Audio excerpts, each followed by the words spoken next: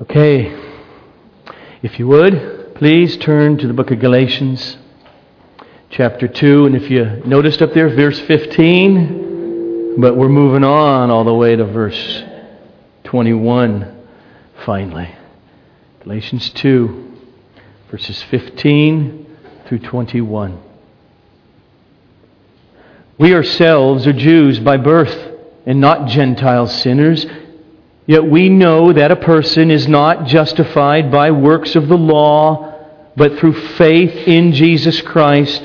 So we also have believed in Christ Jesus in order to be justified by faith in Christ and not by works of the law. Since by the works of the law, no one will be justified. But if in our endeavor to be justified in Christ, we too were found to be sinners, is Christ then a servant of sin? Certainly not. For if I rebuild what I tore down, then I prove myself to be a transgressor. For through the law I died to the law so that I might live to God. I have been crucified with Christ. It is no longer I who live, but Christ who lives in me. And the life I now live in the flesh, I live by faith in the Son of God who loved me and gave Himself for me. I do not nullify the grace of God.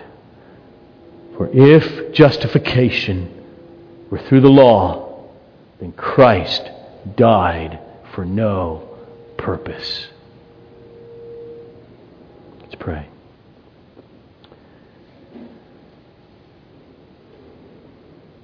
Father, I ask for the grace of a teacher, that I be faithful to what your servant, the Apostle Paul, wrote almost 2,000 years ago. That is what will sing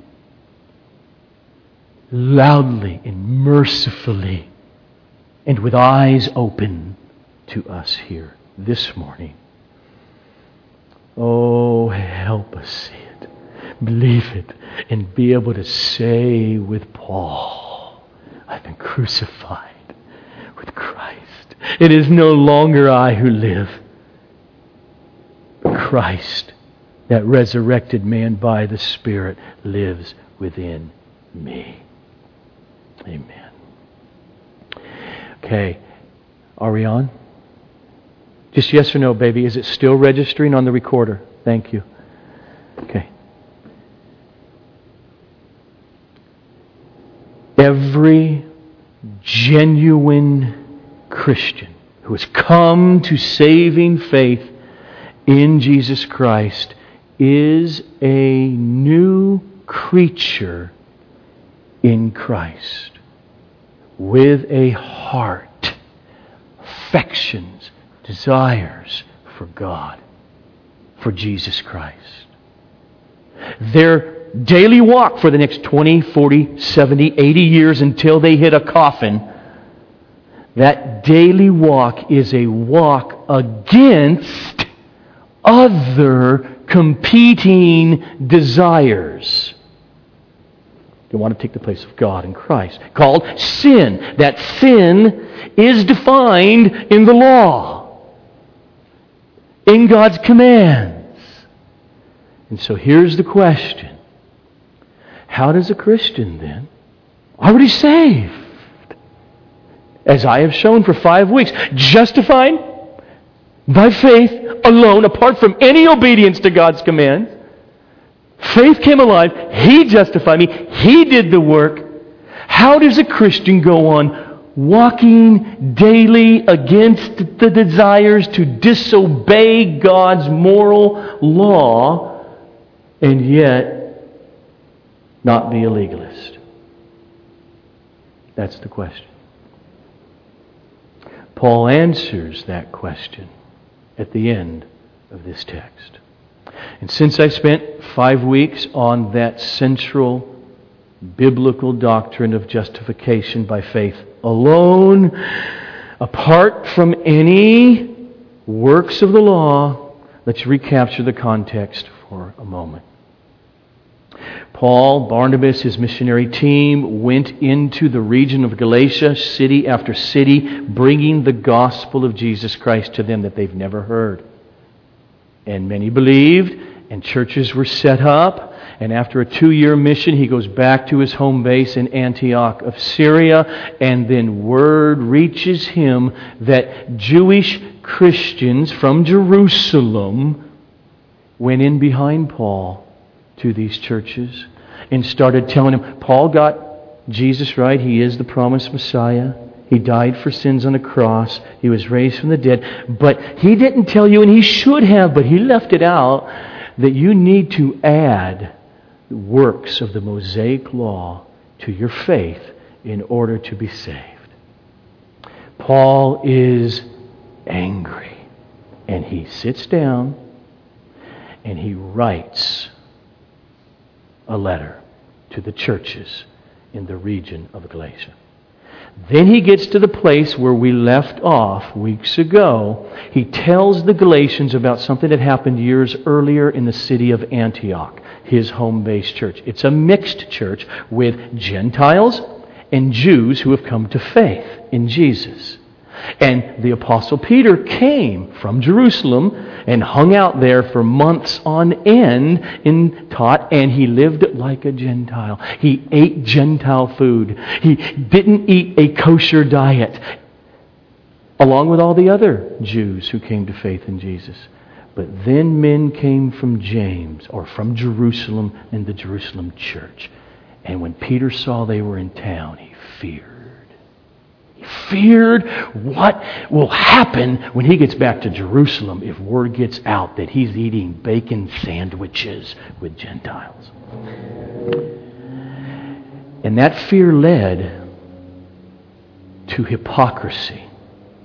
And they watched Peter, other Christian Jews, and says, well, let's just eat with Peter. And then it became week after week where he would politely turn down invitations. Even Barnabas became hypocritical by starting to eat kosher diet. And Paul saw, you're walking out of step with the truth of the gospel that you know. And not only that, do you not understand what that's doing to your brothers and sisters in Christ who are Gentiles who's come to faith? They're starting to think, are they second-class citizens? Why don't you ever eat with them? Maybe if they took to themselves those laws in Moses, in Leviticus, about kosher diet, and started doing that and added that to their faith in Jesus, they would therefore be better off. And Paul saw that's an attack on the gospel. So he calls a church-wide meeting. Not in homes, not big enough. Let's rent a hall. And he confronts the Apostle Peter publicly in front of the church. And that's just pick up in verse 14 of Galatians 2.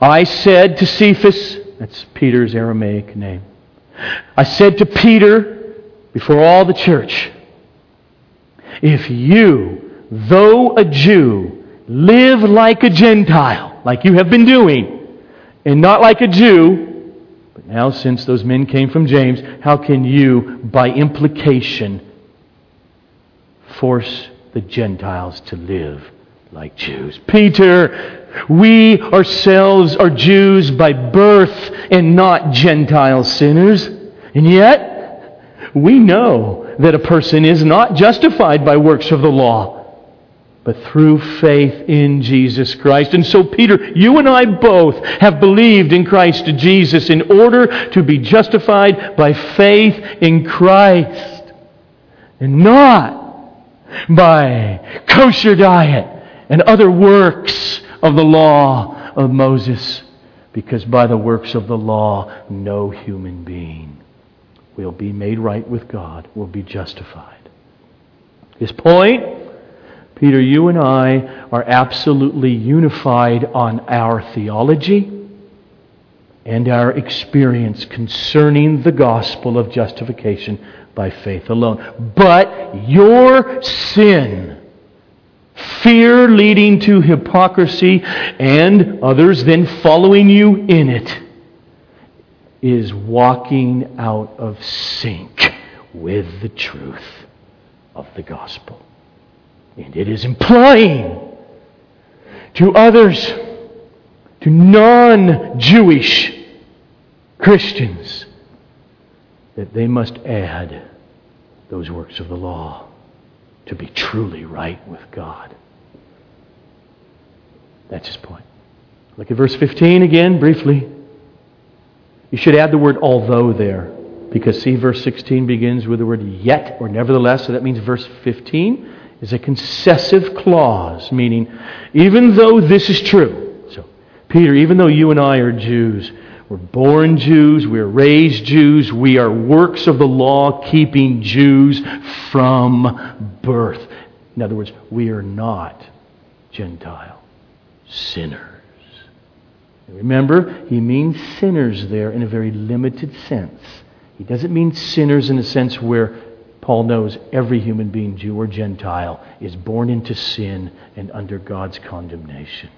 He doesn't mean it that way. He means you're a sinner if you move outside of the practice of Jewish cultural laws laid out in Moses. And you're not going to practice those, you're a Gentile sinner. Peter, we were not Gentile sinners, we're works of the law keeping Jews.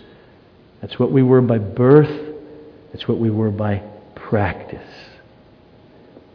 Nevertheless, verse 16, something, Peter, mercifully came into our lives, the truth of the gospel of Jesus. And it blew that deception away, that we could ever be made right with God by religion and religious practice. But faith alone in Christ alone to justify. And I spent 5 weeks unfolding that. Even we, Peter, you and I, works of the law-keeping Jews, not Gentile sinners, realized we were deceived. Only Christ the Savior and faith in Him can justify. And so, up to this point in the passage, Paul is clear. He's saying the law of Moses could never be the means by which a sinner, that's all of us, could be justified, could be forgiven of their sins and made right with God. Only Christ, only what He did in His living, perfect before God, and in His sacrificial death, and in His real historical bodily resurrection from the dead. Only Christ. And the only way, therefore, to be justified is to be united to Him through faith. Okay? There's verse 15, 16. Now look at your text. He's not done. What you see from verse 17 to 20 is now he goes on to argue for that, for justification by faith alone. So, start with verse 17. But if in our endeavor, Peter, talking about Christian Jews here, you and I, if in our endeavor to be justified in Christ, Peter, you and I both were also found to be sinners, is Christ then a servant of sin? Answer, no. May it never be. Okay. Well, what is he doing here? I am convinced Paul is responding to an argument of his enemies, the Judaizers, those Christian Jews coming behind him. And their argument goes something like this. Here's Paul's doctrine. Paul was a non-Gentile sinner, works of the law keeping Jew, a Pharisee of Pharisees. And then Paul comes to faith in Jesus Christ, and Paul claims that faith is what caused him to abandon the law of Moses concerning food. Circumcision, washings, festivals, new moons. That's what they say. And Paul, this is what they're saying. You are causing faith in Christ to be the cause of you becoming a sinner. Because a sinner, for them, is you don't obey Moses on those laws, you're a Gentile sinner. That's their argument. You, Paul, are making Jesus the cause of sin. And so he says, but if in our endeavor, Peter, for you and me to be justified in Christ, we also, therefore, were found to be sinners, which they were. They're eating bacon sandwiches in Antioch. Is Christ then a servant of sin, the cause of sin? His answer is no.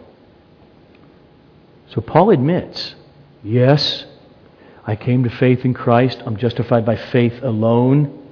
And yes, I abandon law-keeping as a way to be justified. That is, and that, I admit, also makes me a sinner in the sense of a Gentile sinner. It puts me on equal grounds with Gentiles who don't keep kosher law and all the other cultural entanglements that separated Jews from non-Jews. Paul puts himself in the same category and he admits it. He and Peter, he says, yes, we hold no allegiance to come under the law of Moses, which defined God's chosen people historically, the Jews, apart from all the rest. He admits it. But he denies that this makes Christ an agent or cause of sin. Because to Paul, he has the mind of Christ, it is not sin to be a sinner in that sense. That's what he's saying. When you flip over a couple chapters to Galatians chapter 5, Paul argues there that it is not sin to abandon the Mosaic law of circumcision, or kosher diet, or festivals, or new moon. In Jesus, in Mark's Gospel, do you remember when Jesus is speaking to the Pharisees as he normally did? He's so angry at the religious people. It is not what goes into your body, like I don't eat shellfish, but it's what comes out of your heart that defiles a man. And then Mark inserts, thus Jesus declared all foods clean, acceptable to eat. He abolished kosher diet as a requirement. And so Paul says in Galatians 5:6, for in Christ Jesus, neither circumcision nor uncircumcision that Moses commanded counts for anything, but only faith in Christ alone, which works itself out in loving other people.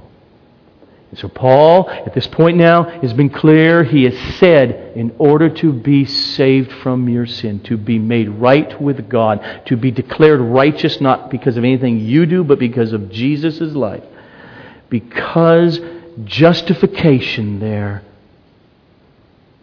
is not based on, and had never been based on, keeping the law of Moses. But it's always been based on faith alone. David, 1,000 years earlier, 1,000 years before Jesus was born, understood this. Listen to him. He doesn't really know how it's going to happen, but he knows he is absolutely dependent on God's mercy. So, look at verse 18 now. And notice that verse 18 is an argument for what he just said in verse 17. See, verse 18 begins with the word for, means because. So let's start again with verse 17 and feel the flow. But if in our endeavor to be justified in Christ, we also were found to be like Gentile sinners, is Christ then a servant of sin? Certainly not. Why, Paul? Because if I rebuild what I tore down, then I prove myself to be a transgressor. This is Paul's strong rejection to the argument of the Judaizers in verse 17. Does Christ become a servant or an agent or cause of sin? Answer, no. In fact, reality is just the opposite of that. That's his argument. He says, I, in coming to Christ, tore down works of the law in order to be justified by faith in Jesus Christ, who is my righteousness. He is my forgiveness, not any of my obedience. I ripped it down. I gave up my trusting in my own obedience to the law of Moses as a way to get right with God. And if I go back and reestablish that building now in my life, then I'm transgressing God. Then I'm a transgressor of the intended meaning of the law. You see it yet? Two people, good. If I rebuild that structure of law-keeping, then I transgress God. I transgress the meaning of the law. Notice the words. If I rebuild what I tore down. Now, that word what, in the original, it's literally, if I rebuild which things I tore down. In context, he has to be meaning the regulations in the law of Moses that tended to separate Jews from Gentiles. He says, if I re-erect those, then I am sinning. Then I'm a transgressor. Why don't you just flip over about 2 pages to Paul's letter to the Ephesians for a second and listen to how Paul says it there. See, some of you have Bibles. You who don't, get Bibles. Chapter 2, verses 14 to 16. For Jesus Himself is our peace, who has made us both. Okay. Context is this. Jews and Gentiles. If you're not sure about those terms, they're up to Christ. There are only 2 peoples in the world.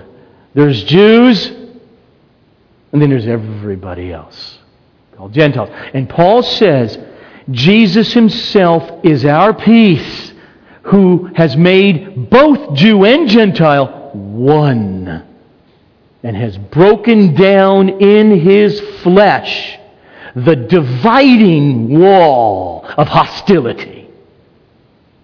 How did He do it?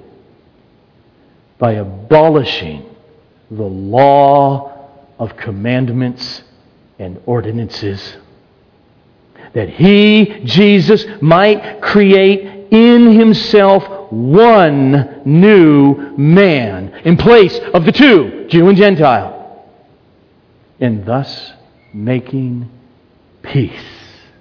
And He might reconcile us both to God in one body, His body, through the cross, thereby killing the hostility that existed between Jews and Gentiles. That's the goods that Jesus directly gave to Paul in numerous resurrection appearances. That's the goods that Paul sees all over the Hebrew Scripture as he unfolds them in his preaching. And so he's saying that you transgress the law of God. You come to Christ by faith, and you try to erect the law as this is cultural Jewish laws as a structure and as a way to gain your entrance of acceptability to God. You are sinning greatly by doing so. That's what he says up to verse 18. I want to pause and I just want to make sure we get what he has said so far. So picture this way. Here's Paul, right? He's raised a Jew. He's actually been very gifted intellectually, and his parents see it, and the Jewish rabbis see it, and he ends up with an equivalent of what is today a PhD in biblical studies. He studied under one of the great first century rabbis in Jerusalem, Gamaliel. And he's never met Jesus. And then these people start preaching that this Christ whom you crucified was literally and bodily raised from the dead and appeared to us over a period of 40 years. And they keep preaching this. And all these Jews, thousands of Jews in Jerusalem are coming to faith. And Paul is angry. Paul knows the Jewish leadership. Many of them in the Sanhedrin, the 70, he knows the high priest personally. And they love Paul because Paul was willing to kill these Christians. Paul was willing to drag them into religious jail cells of the temple. And he did so month on end. Paul loved to argue with them. He got papers. Okay, Jerusalem's enough. I want to go way up to the city of Damascus and see which Jews up there are coming to faith in Jesus so he can drag them back to Jerusalem in a jail cell. That's who we're talking about. That's who Paul is.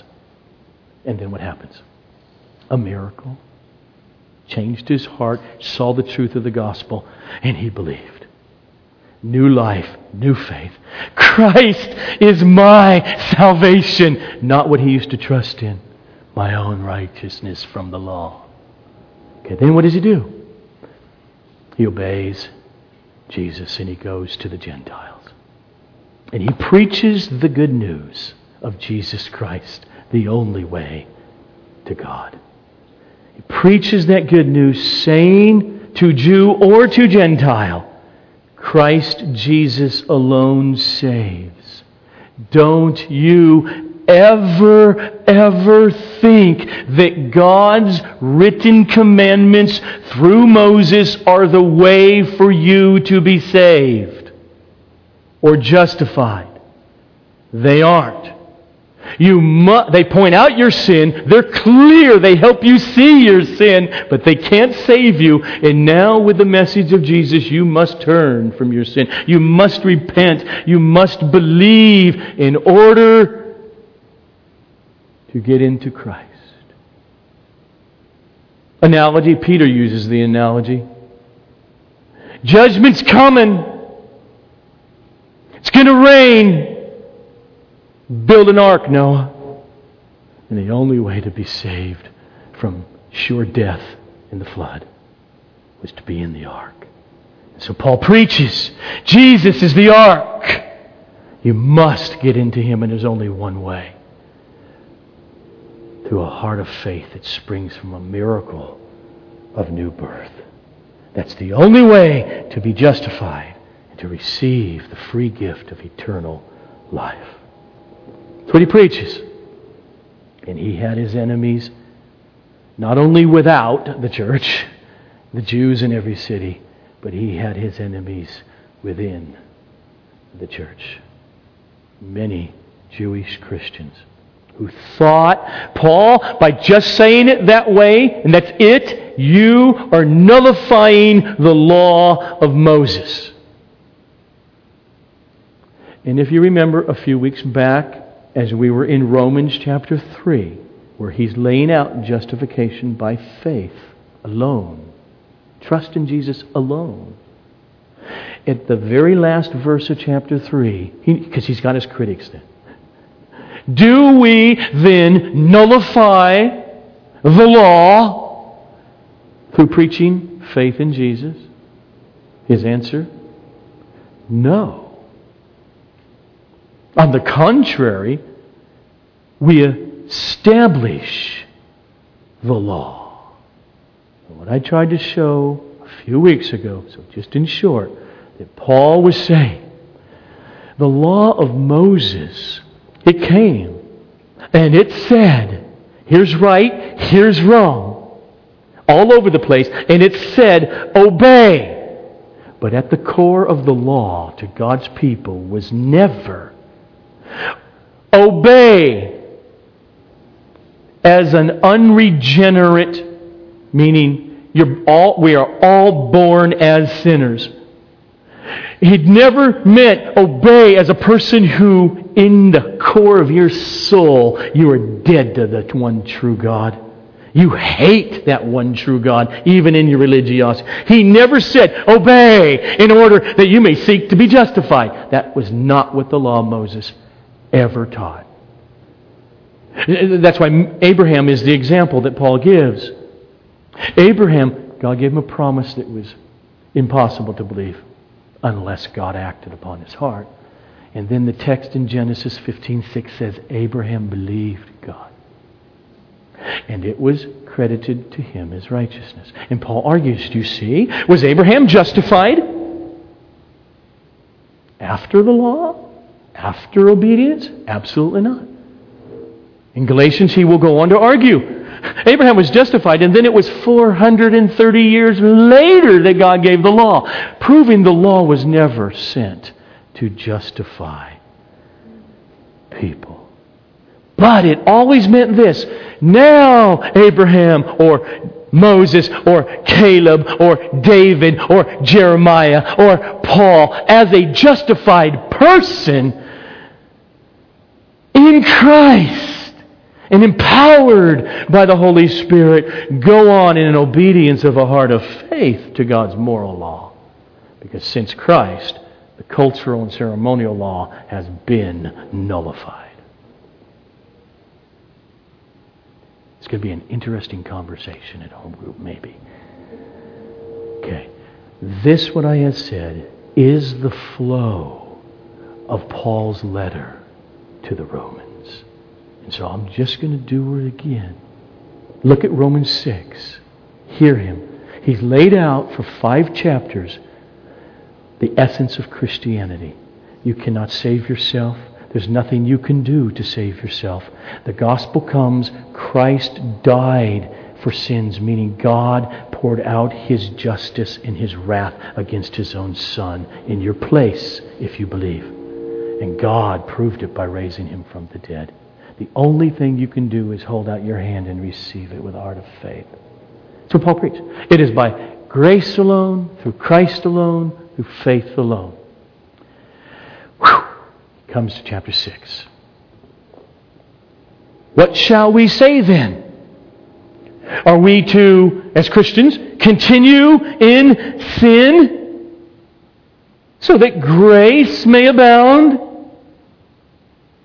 Answer: by no means. How can we who died to sin still live in it? Paul had many enemies. He had his critics in his own day. Paul, you nullify the law. No, I don't. In fact, I establish the true meaning of the law. Paul, you teach justification for our sake, / salvation by grace alone, through faith alone, apart from any obedience to the law. So Paul, what you're really saying is, it doesn't matter how we live. Whether we go on sinning, stealing, purposely hurting, slandering other people, living in sexual sin or adultery, it ultimately doesn't really matter. That's what you're preaching, Paul. You're a Christian justified in faith. So whether you in any way have a life that is on a pathway in line with the Ten Commandments is irrelevant. Paul says to people, Christians, professing Christians or not, that say that about his teaching, he says, your condemnation is just. And he says, I don't teach that at all. The problem is, you don't understand the power of grace to those who are already justified. That's Romans. That's Paul. That's Jesus. That's David. Jump down a few verses to verse 14 of Romans 6. He goes on to say, listen to what he says. For sin, listen to him now, he's talking here to Christians. For sin will have no dominion over you. Since, meaning here, because you are not under law, but you are under grace.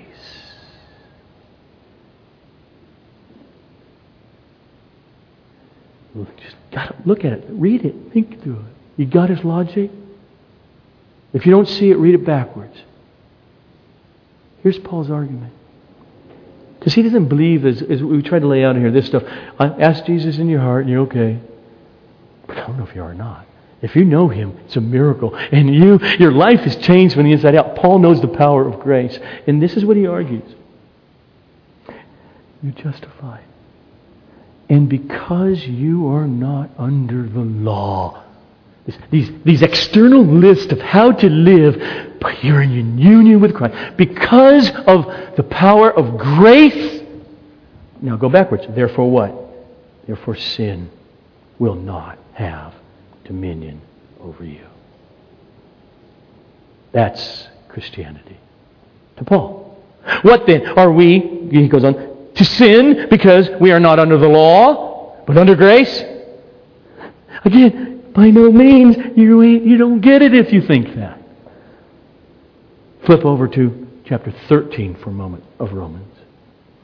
Paul writes to us who are believers,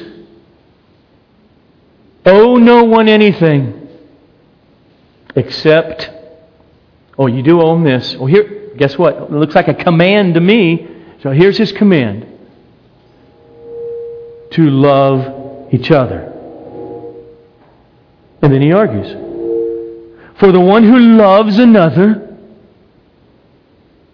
has fulfilled the law. He didn't say you fulfill the law of circumcision there or of kosher diet, but he makes it clear because he lays out a number of the Ten Commandments, moral law here, which were wrong for everybody by definition. He says, he who loves another has fulfilled the law. The commandments, and then here, you shall not commit adultery. Got to be careful not to sit on each one and this will be a 4-hour sermon. No, I'm in love. I fell out of love with my husband or with my wife. And I'm in love. It's love having sex with that other person. Not biblically. He says you are. It's one thing, you know what, to commit your own sin sexually. When you bring another human being into it, you are profoundly vicious and unloving. Paul says when you love people, you don't commit adultery.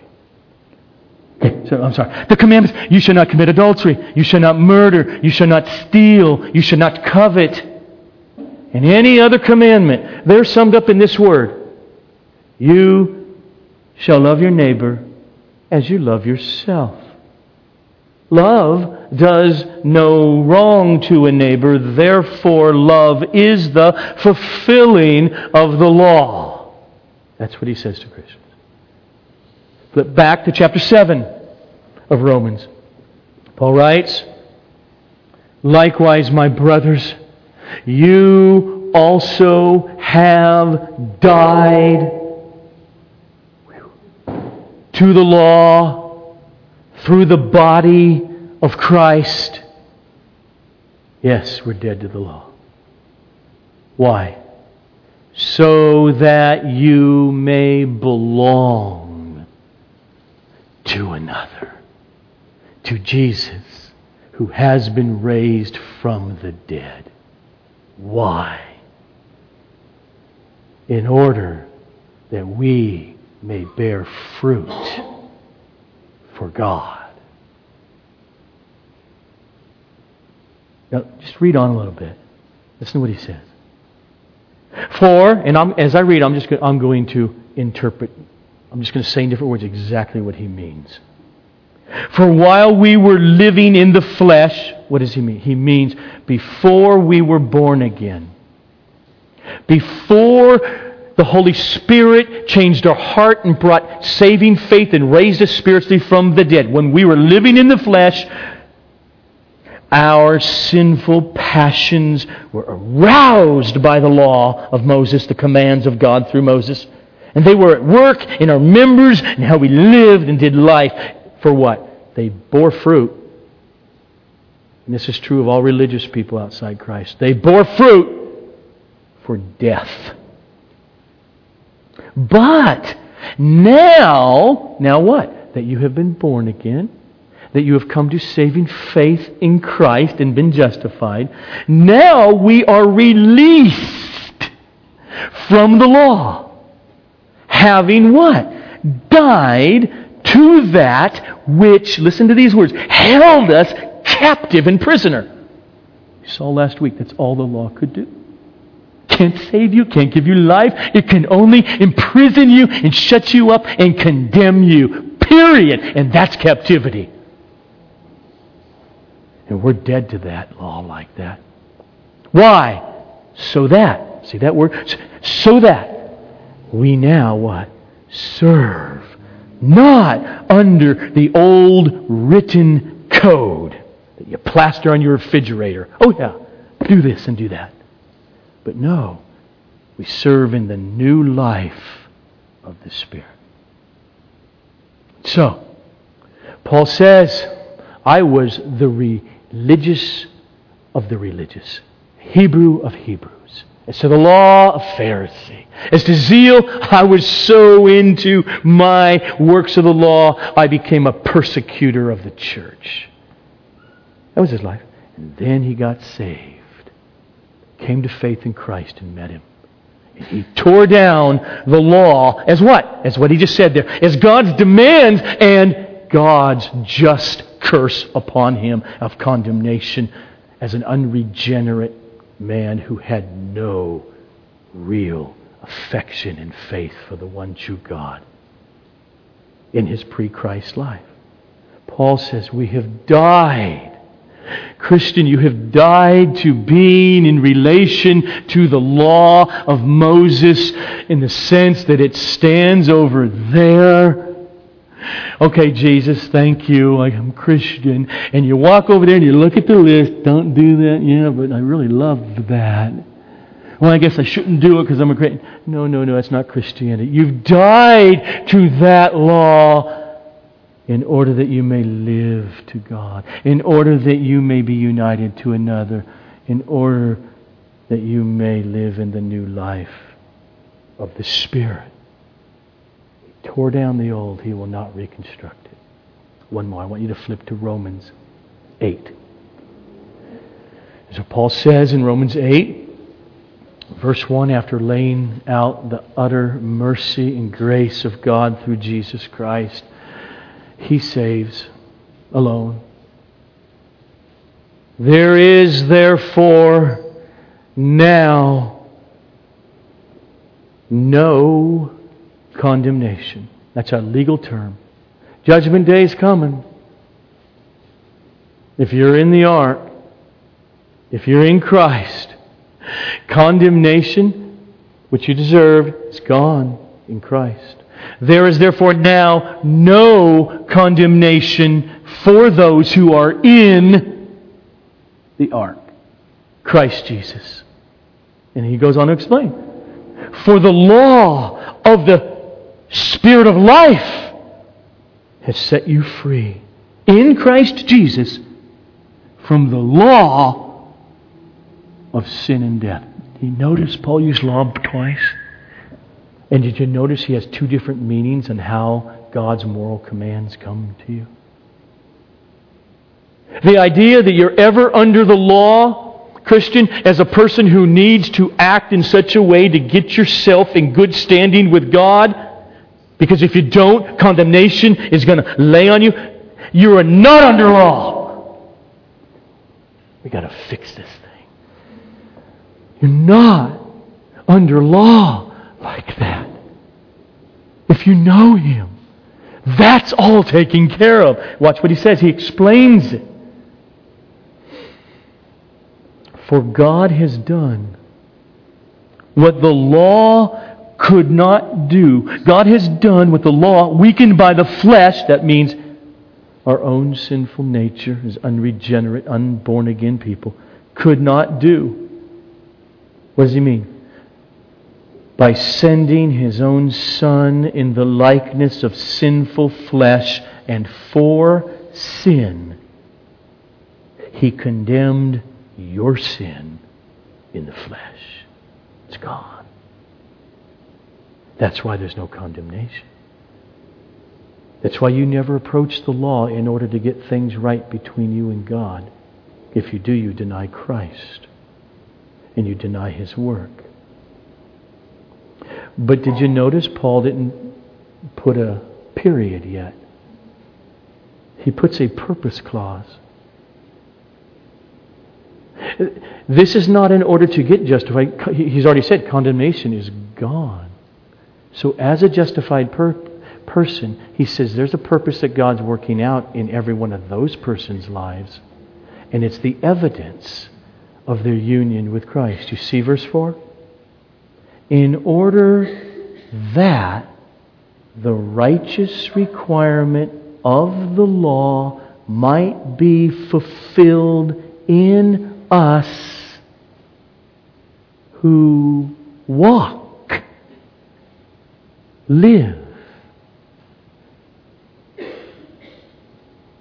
not according to our sinful nature, the flesh, but according to the Holy Spirit. That's Paul's idea of how God is working out a different life in those who have come to saving faith in Jesus Christ and are justified. But my friends say they're Christians. They're raised in the church. They accepted Jesus. Yes, they live and sleep and have sex with persons who they are not married to. But they say, I'm a Christian. There's just one question to ask them. Are you sure? Because this same Paul, in 2 Corinthians, says to all of us Christians, put this on your refrigerator. Test yourself to see whether you are in the faith. He didn't say do anything in order to get saved. That's one of the reasons. There we go. All right, let me see if I'm right. But see, I guess not.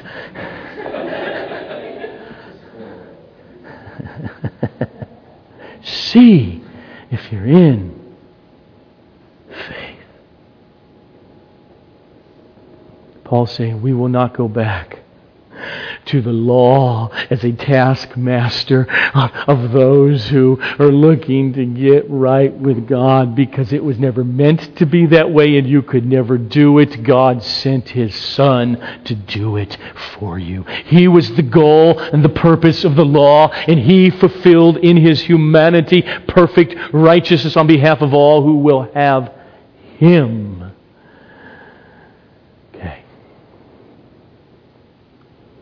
Hear what I said in the last 14 minutes? Yeah? Okay, grab that now, okay? I jumped ahead in our text. So I put it before instead of after. Everything I just said there in the last 14 minutes and roamed through Romans is what Paul means by verse 19 of Galatians chapter 2. And verse 19 is the reason that verse 18 is true. So let's read them again together. Verse 18. For if I rebuild this whole structure, that thing I tore down, works of the law, then I prove myself to be a transgressor. Why is that true, Paul? Because through the law, I died to the law, so that I might live to God. A saved person, a person who has come into a personal, intimate, supernatural relationship with Jesus Christ, dies to law-keeping as a way to eternal life, as a way to be justified. They die to it in order to live to God the Father, in order to belong to another, to Christ Jesus. And now what do? They live daily by the Holy Spirit, who is doing something in their desires, in their affections, through fellowship in the local church, through preaching, through the Word of God, through their prayer life. He is working in them that which is pleasing in their sight. It is the fruit not of the flesh, but the fruit of the Spirit. If you must die in order to be in union with Christ, which Paul teaches, then if you go on from there and erect again some type of a system of works of the law, instead of live your life based upon an intimate, prayerful, Bible-saturated intimacy with Jesus Himself, then you are a transgressor. The New Testament scholar, in his commentary on Galatians, Douglas Moo, summarizes it, I think, very well. Quote, I would be a transgressor if I rebuilt the authority of the law, because I am in a totally new relationship to the law. I have experienced a reorientation of values so radical that it can only be compared to death and new life. I have died to the law, and I live to God. This extraordinary transformation comes through identification with Christ's own death. And that's why the very next words Paul has in our text are this: I have been crucified with Christ. I died to the law through the law. Just one shot at what does he mean? It's a difficult one, but I think at the core he means this. When new birth happened, when my eyes were opened to see the beauty of the gospel, the glory of Christ, by definition, I saw how ugly my sin is. The law was really used to see how depraved I was. I saw my just condemnation. The law did me personally no good. It couldn't bring me new life.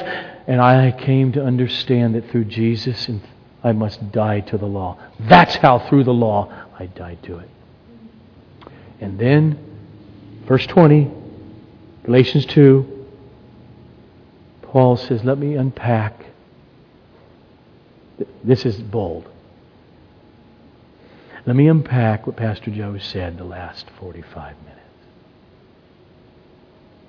I have been crucified with Christ.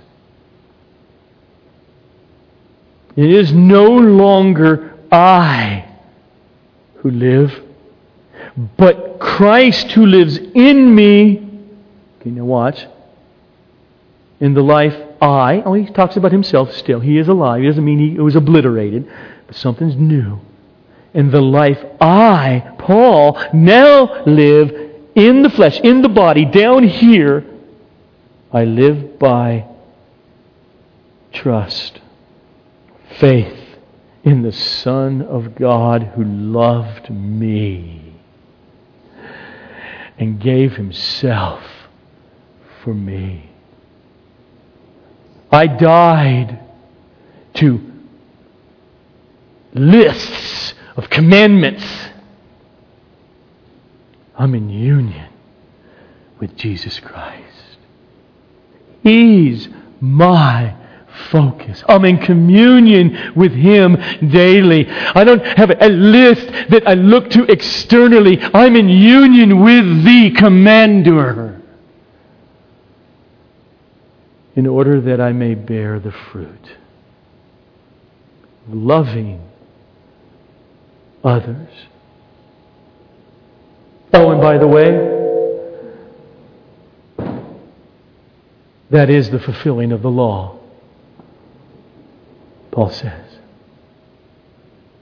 And those two, the list and union with Christ, are utterly different.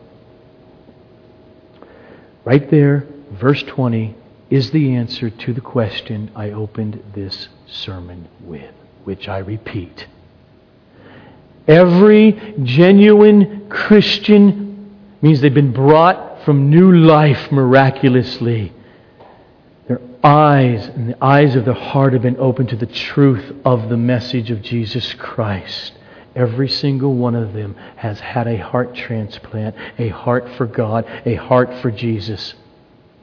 And then the rest of their life, their daily walk is a walk against other competing desires for sin, which are laid out in God's commandments in the law. So the question was, how does a Christian who's already saved, already justified in Christ, live this life? How do we walk this walk daily against the desires to disobey God's moral commands and not be a legalist? And I said, Paul answers it at the end, and it's verse 20. I no longer live. The old, dead in sin and dead to God, sin nature, I, has been replaced by the spiritually resurrected I, by the new birth I, by the alive to God I, the I that is united to Christ. Christ. Christ. Not dead outward obedience to a list. And finally,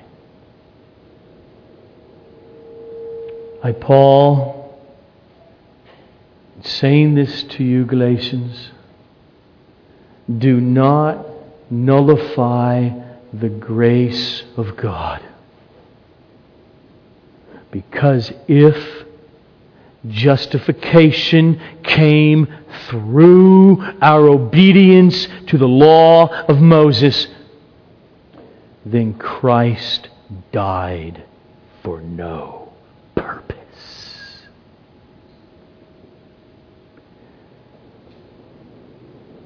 Christ died in order to save sinners. Ugly, God-belittling, God-denying sinners. He did it by living the law perfectly in our place and suffering the wrath of God against Him on a cross, so that any human being who would accept Him and believe the truth of that will be saved by their faith alone. And so, believer, placard the reality that you're saved by pursuing Christ intimately and daily in all that you do. Let's pray. Father, as Paul himself would confess in Philippians, not that I have attained to this, not that I have arrived, and not that I am sinless, but I press on to the upward call of God in Christ Jesus, that I may know Him more and more and more, and know the power of His resurrection